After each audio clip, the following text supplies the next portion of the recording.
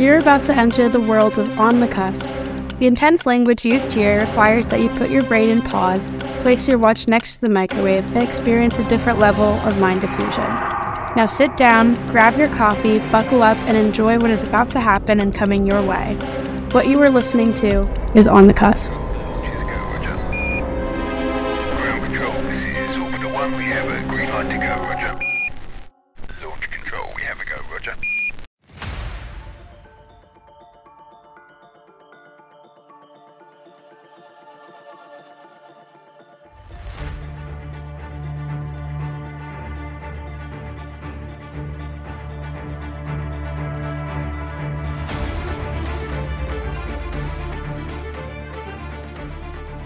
Hola, buenos dias.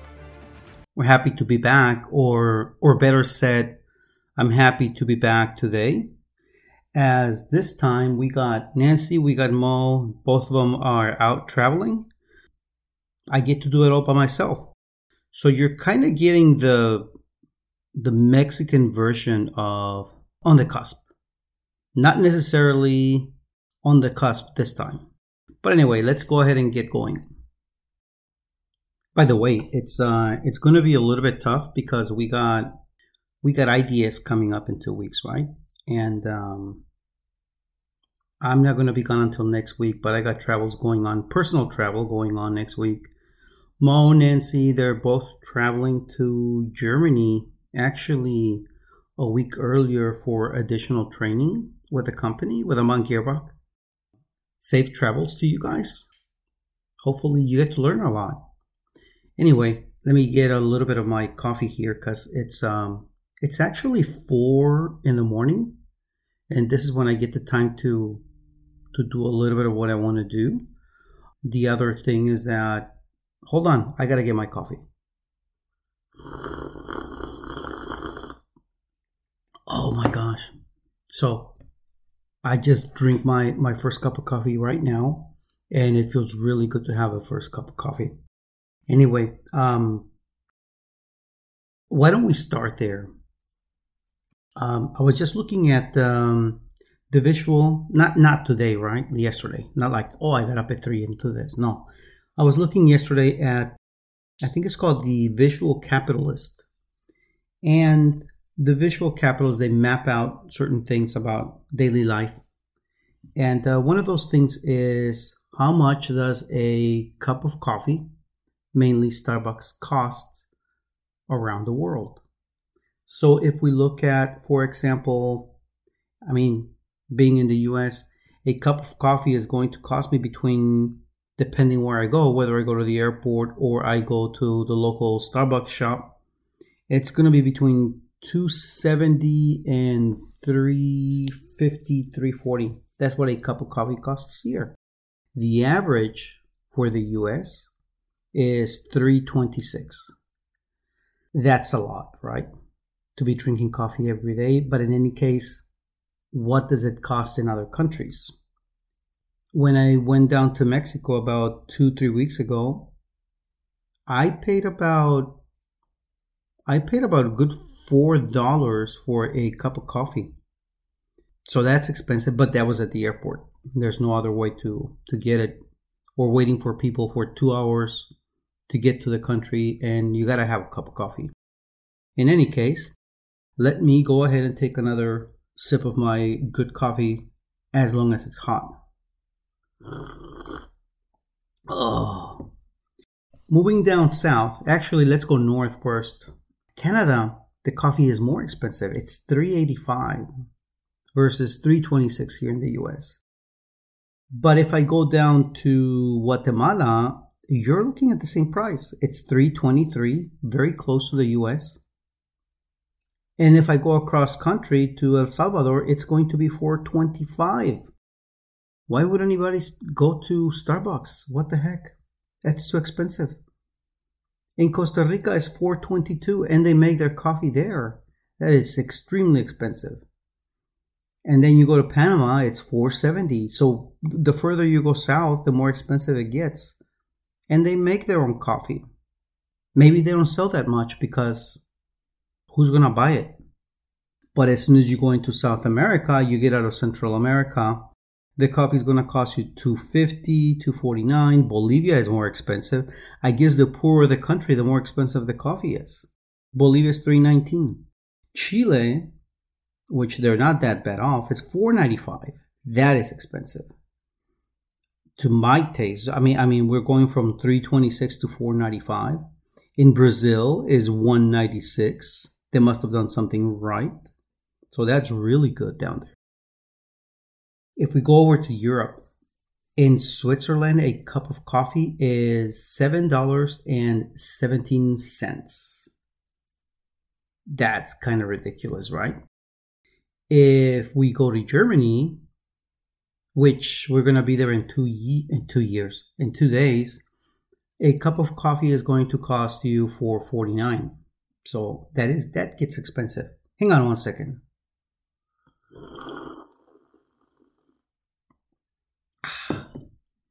Netherlands is $4.44. If we look at Denmark, it's $6.55. The colder the country, the colder the price. Something like that. Poland is $3.56. There's no information on Ukraine right now, so I don't know how much it costs over there. But I can tell you that in Bulgaria it's $2.69. And if you swing over to Russia, we keep going east, it's going to be $2.91. So it is less expensive than the US. I thought that they were being hurt by this economic situation that we were putting on them. The coffee's gotten cheaper. Interesting. Azerbaijan, my favorite country, is $3.41. And then if we continue down south to the Middle East, you're looking at Kuwait at $4.30, Bahrain $4.24. And then there's very few countries in Africa that were looked at. So you got Morocco, $2.81. And then you got Egypt at $2.23. And South Africa, $2.64. The most expensive one in Africa. By the way, the cheapest coffee in the world for a Starbucks cup is in Turkey at $1.31. What are they doing to get it so cheap? Now, moving over to China, $4.23, Japan $3.57, Taiwan $4.86. And then Australia, it's almost $4 at $3.97. It's interesting how different the prices are in each country. If you go to Hong Kong, it's $5.52. So if you stay in China, it's $4.23. But if you jump over to Hong Kong, it's $5.52. A lot of it depends, I guess, on how the country is designed to be supporting these prices. Anyway, that's it. That is a map of coffee through Starbucks. So this is basically the price of a tall latte. I have no idea what a tall latte is. I guess it's a medium or a grande. I don't know. They need to change those names. So anyway, that's basically what the prices are. Now, in review, let's clear one thing first, right? We're talking about a tall latte, which is basically 12 ounces. I have no idea what a tall latte is because I'm thinking more of in terms of small, medium, and large. So a tall, I guess, because it's 12 ounces, it's going to be a small coffee. They should just call it a small coffee, period. The cheapest coffee in the world is Turkey, right? The most expensive one is basically Switzerland. The least affordable, because of the purchasing power by each country, is Cambodia. The most affordable, number one, is the United States, then Norway, based on the purchasing power. And so, yeah, it's tough, right? I guess according to the rest of the world, we're not that expensive here in the US. Anyway, let me go ahead and, yes, you guessed it. Oh, drink a cup of coffee or a little bit more coffee. And let's go ahead and jump to our next topic. Please check out the show notes or comments, and you will have the link to the map. We're jumping over now to dental news or dental misinformation. It's actually not misinformation because I'm reading it off the internet. So there's no possible way that it could be misinformation, right? This comes to us from Becker's Dental and DSO Review. Information or news about Sirona. 4 things to know about Sirona. Dentsply Sirona, the National Dental Association, expanded their partnership to promote diversity and inclusion in dental education. That is interesting because in the middle of the challenges that Sirona has, they want to go ahead and promote diversity and inclusion.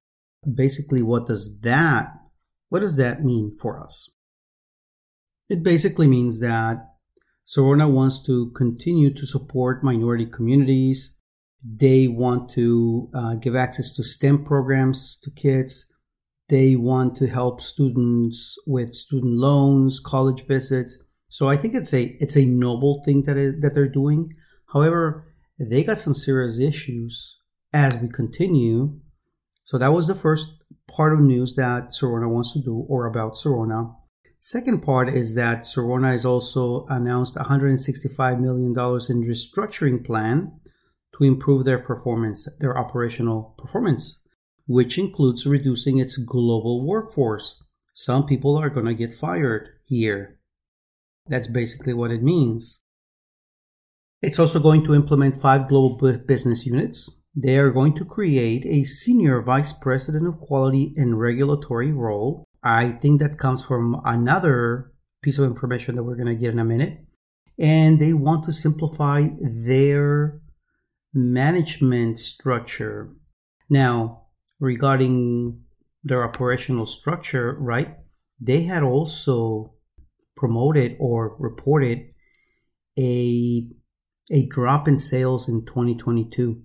So they're coming in a little bit weaker because they had a 7.3 drop in sales. And they saw a 10.9% decline in fourth quarter sales, which that seems to be a lot. I wonder if that has anything to do with them shedding the laboratory division. That's got to be tough for them. And maybe that was expected. Not sure about their stocks where they're at today. So basically, Sirona brought in $3.9 billion in net sales in 2022. That was the 7.3% decrease compared to 2021, where they brought in $4.2 billion. So, yeah, that's a nice jump there. The fourth quarter sales amounted to $983 million. That was a 10.9% decrease from the fourth quarter in 2021. Dentsply Sirona CEO Simon Campion, good friend of mine, called 2022 a challenging year, you think, but said results exceeded expectations. So that means that they were expecting a weaker year and a weaker fourth quarter, as this was an important milestone as Sirona works to improve its performance. Interesting.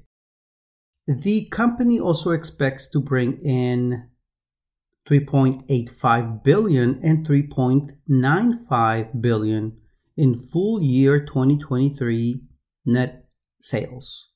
So they're thinking about going even further down for 2023. So there's going to be a little bit of a drop in revenue again for Sirona.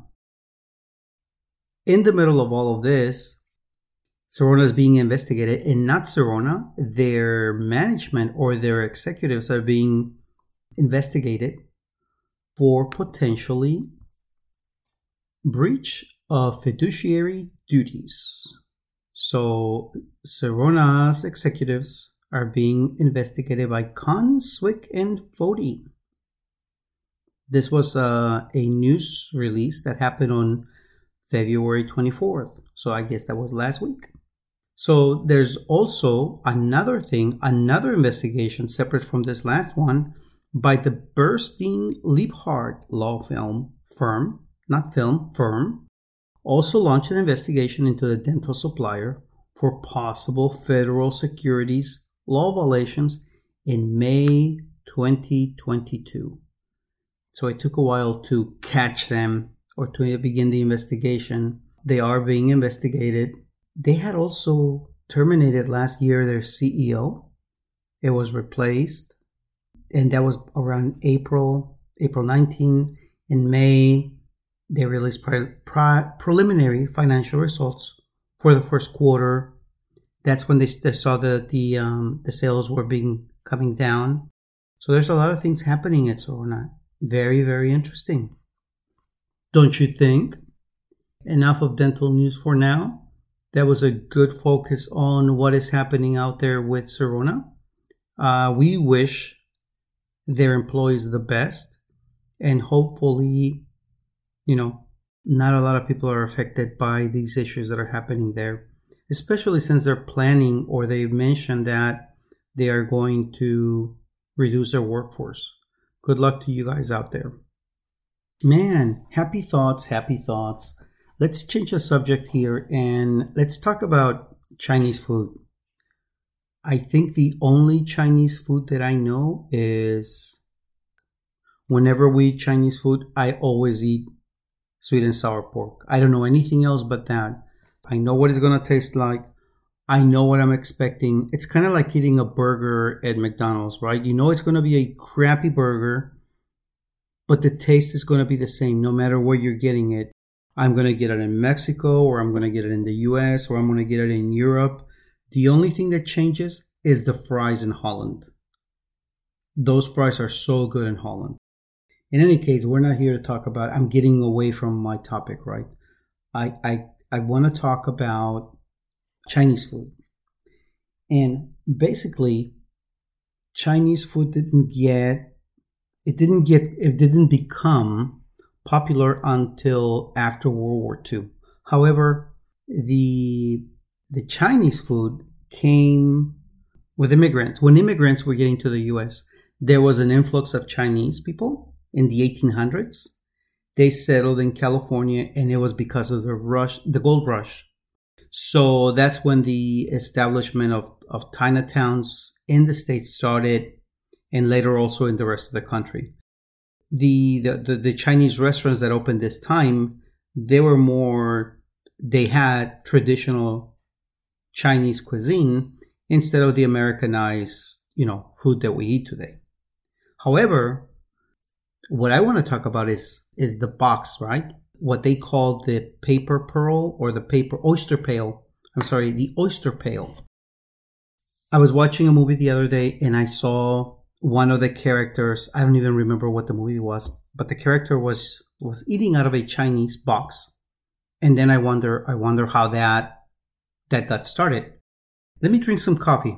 Just 1 second. By the way, the coffee that we drink here at home, it's 8 o'clock coffee. It's not very strong. It's a coffee that has a really good taste.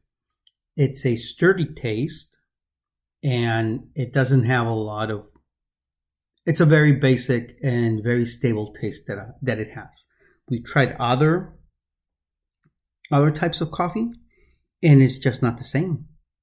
I tried the Starbucks, buy it, already grounded, right? And it's too strong for me. So this is probably the best coffee that I've ever had. And I went away from 8 o'clock, and then I came back to 8 o'clock, and then we went away, and it was like, no, we got to go back to it.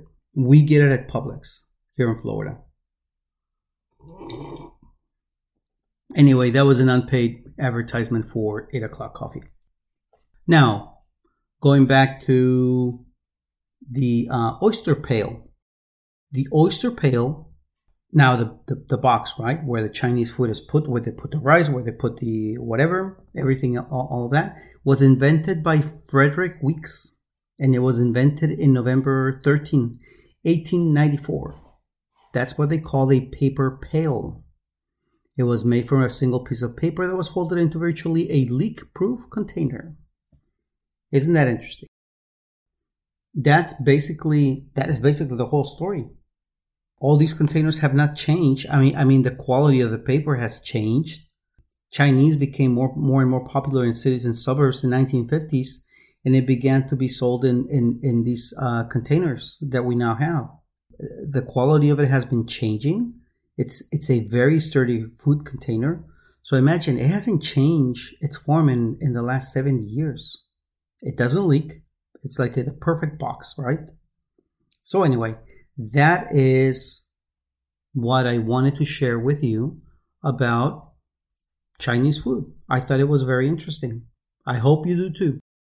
Happy thoughts, happy thoughts, happy thoughts. We gotta stay happy, right? In the middle of all of this that is going on. The next article that I want to share with you from Monday, February 27, Zero Hedge. And the title of this article is Unmasking Prejudice? Professor denounces maskless people as racist, ableist, and classist. So if you're not wearing a mask right now, you're either a racist, you're an ableist, or you're a classist, according to this professor. So how dare you not wear a mask today? So we start. George Washington University. This week became one of the last major universities to drop its mask mandate. Imagine it took them that long to drop the mandate. Holy cow. One of the professors that is there is a professor at the University of British Columbia, also who has participated in roundtable discussions with none other than Justin Trudeau. This professor is Dr. Amy Tan, and of course I'm going to link the article to the podcast. And she is a clinical associate professor in palliative care and family practice at UBC's Faculty of Medicine and adjunct professor at the University of Calgary. Her comments raise long-standing concern that masks have become a vehicle for social and political rather than medical agendas. Hence, you're a racist if you're not wearing a mask. According to media reports, Tan responded to a user who defended labeling of non-maskers as racist. The user denounced dropping the mandates and added, the user denounced dropping the mandates. Once again and always, white people do not get to say what it is or isn't racist. Stop speaking for another. Stop speaking for and over BIPOC, whatever BIPOC is. I'm not going to read it because my head is beginning to explode. Learn your place, sit down, shut up, and listen to us. You white saviorism is killing us. Whiteness is a problem. Ooh. Tan, Dr. Tan, the professor, she appeared to agree and added that not masking is racist, ableist, and classist. Notably, some experts believe that the mandatory mandates are alarmist. I don't know how you become a racist or an ableist, but some people want to wear masks for the rest of their lives. And so I just don't understand that. Why do you want to wear a mask for the rest of your life? By the way, I got COVID back at the beginning of the year. It felt like a flu. It was bad for one night. I got vertigo. I've never had vertigo in my life before. I don't even know if I've said it before. Except for that one night, it was tough for me. Or it was tough for me for that one night. The rest of the time that I had COVID, it wasn't so bad. And maybe I got lucky, right? But anyway, I am not wearing a mask if we don't have to. I am not wearing a mask in the car if I'm by myself. And also if I'm with other people. I don't see the need anymore. There are people out there. You see people with their windows closed in their car, driving alone, wearing a mask. That part, I just don't get it. And maybe I'm being a racist for saying that. In any case, I hope you have a great day, have a great week, and I'm hoping that your life is going to get better and better. And let's be happy out there, huh? Let's make somebody else happy, actually. Have a great day, and we'll see you next time. Bye-bye.